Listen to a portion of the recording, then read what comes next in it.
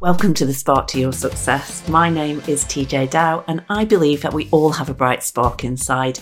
When you find yours and light it up, not only do you light up inside, and that feels amazing, but you light up the world around you and allow others to feel amazing too. What a great gift to give, not just to yourself, but to the people around you. The Spark to Your Success podcast is designed to bring you a little inspiration, a little bit of insight, and to bring some positivity into your day. So welcome to this episode for young people and, yes, of course, the young at heart. Last week, we were talking about getting your vitamin D boost while staying safe in the sun, I might add. What an amazing week it's been as well. Hope that you've been making the most of it and getting out there in the garden or out for walks, combining the sunshine with a bit of exercise, because we have had lots of sunshine to brighten our days, darken our skins, and top up that amazing mood boost as well that vitamin D brings us.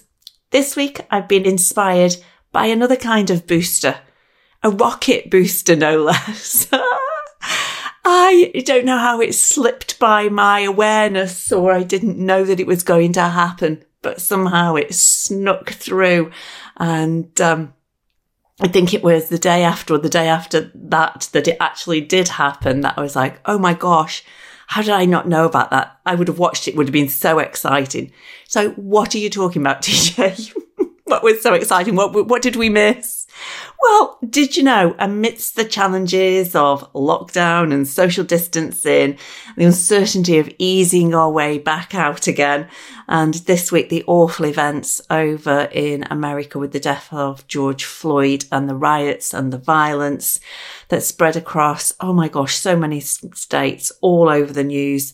I don't even watch the news, and I'm still painfully aware of the goings on and the injustice.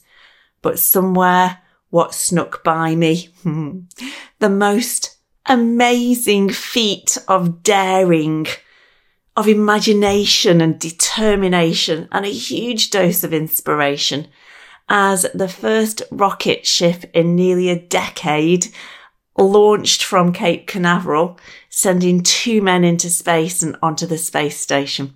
That is wonderful. What a great, inspiring feat of engineering, technology, dreaming, courage and bravery. I love that.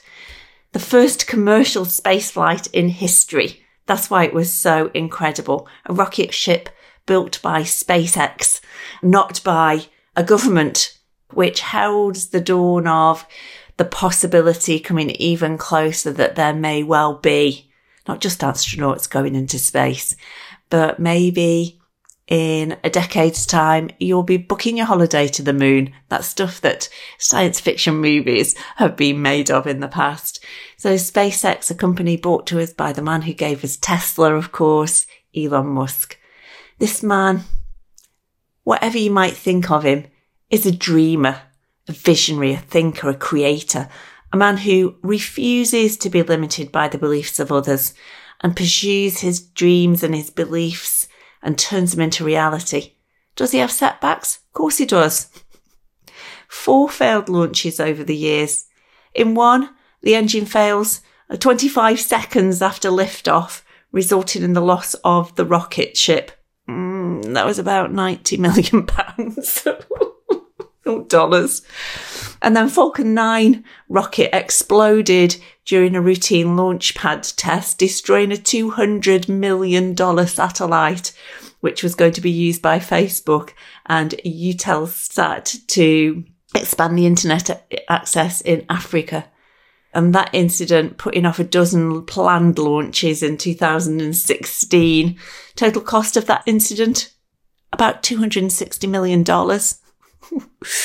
Ouch. That must have hurt a lot. I'm thinking a lot. And hurt not only financially, but in many people's beliefs about, is this actually even possible? And of course, Musk is not going to be swayed by people's opinions. And yes, he does have big pockets. So literally onwards and upwards, he continued. And even after and in between these and other failures, there were enough wins that there was enough belief and passion to keep going, keep believing. How amazing is that? That is the vision and determination that we need to model and master in our own lives for our own goals, our own dreams. The failures are not really failures. They're feedback. That something is changing. They're lessons in the progress of the quest onwards to its success and beyond.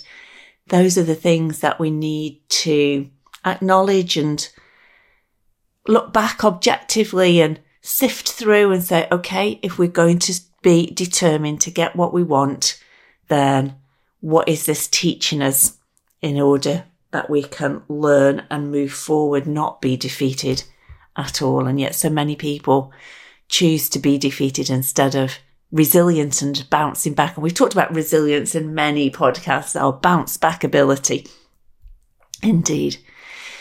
And I love the quote that as the rocket launched and those astronauts were off into space, that Elon Musk is quoted to have pounded his chest with his fist and said, this is something that should really get people right in the heart of anyone who has a spirit of exploration. And so he should be really excited and proud. What an amazing achievement. Can you imagine? And also not to be overexcited and complacent and woohooing because they've got to get them back yet as well. So I know that there was quotes to say that he's also, it's not over yet until they're back home safely too. And I love the really cool fact that 9 minutes after liftoff, the rocket's first stage booster landed as they had designed on a barge a few hundred miles off the Florida coast so it can be reused again.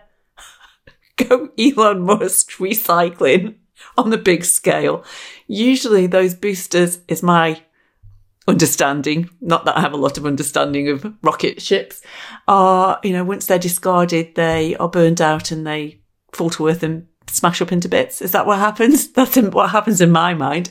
So I'm really impressed that somehow they can program it that it will land on a barge a few hundred miles off the Florida. Like, the accuracy of that is like popping a few brain cells in my head right now. And then I love the pictures of the two astronauts batting around a blue dinosaur soft toy as they got into zero gravity. What fun. And then, did you know it only took them 19 hours to get to the space station? 19 hours! That's like flying from here to Australia. And they were 250 miles up into space, docked and landed safely, boarding safely the International Space Station, joining 3 other astronauts who were already there in just 19 hours. That's mind-blowing, so fast. And it reminded me of a movie that I watched last year, and I highly recommend for you to watch if you didn't watch it yet. It's called Hidden Figures, and it's based on Margot Lee Shetterly's non-fiction book called Hidden Figures, about a group of black female mathematicians that helped NASA win the space race all that time ago, way back in the 60s. 3 brilliant African-American women at NASA, Katherine Johnson, Dorothy Vaughan, and Mary Jackson, serve as the brains behind one of the greatest operations in history, the launch of an astronaut into orbit. Stunning achievement that restored the nation's confidence, turned around the space race and galvanized the world. Extraordinary, seemingly ordinary ladies who made such miracles happen that allowed the Apollo to blast off and put the first man on the moon over 50 years ago. How crazy wonderful is that? I was just a nipper. And most of you listening were not even a twinkle in anyone's eye for a long time yet. Over 50 years ago. That's mad. I still find it mind-blowing that we did that all that time ago. Like, not even with the technology that we have today. I know it wasn't back in the dark ages. It was the 1960s, but still, technology has come an incredible way since then, hasn't it? And so that those 3 ladies, the power of their mathematical minds helped make that happen is wonderful, wonderful. And I find it even more mind-blowing. Not only did we put a man on the moon I talk as if it was me, like me and my team. We collectively as a human race. I did share in the collective celebration of that.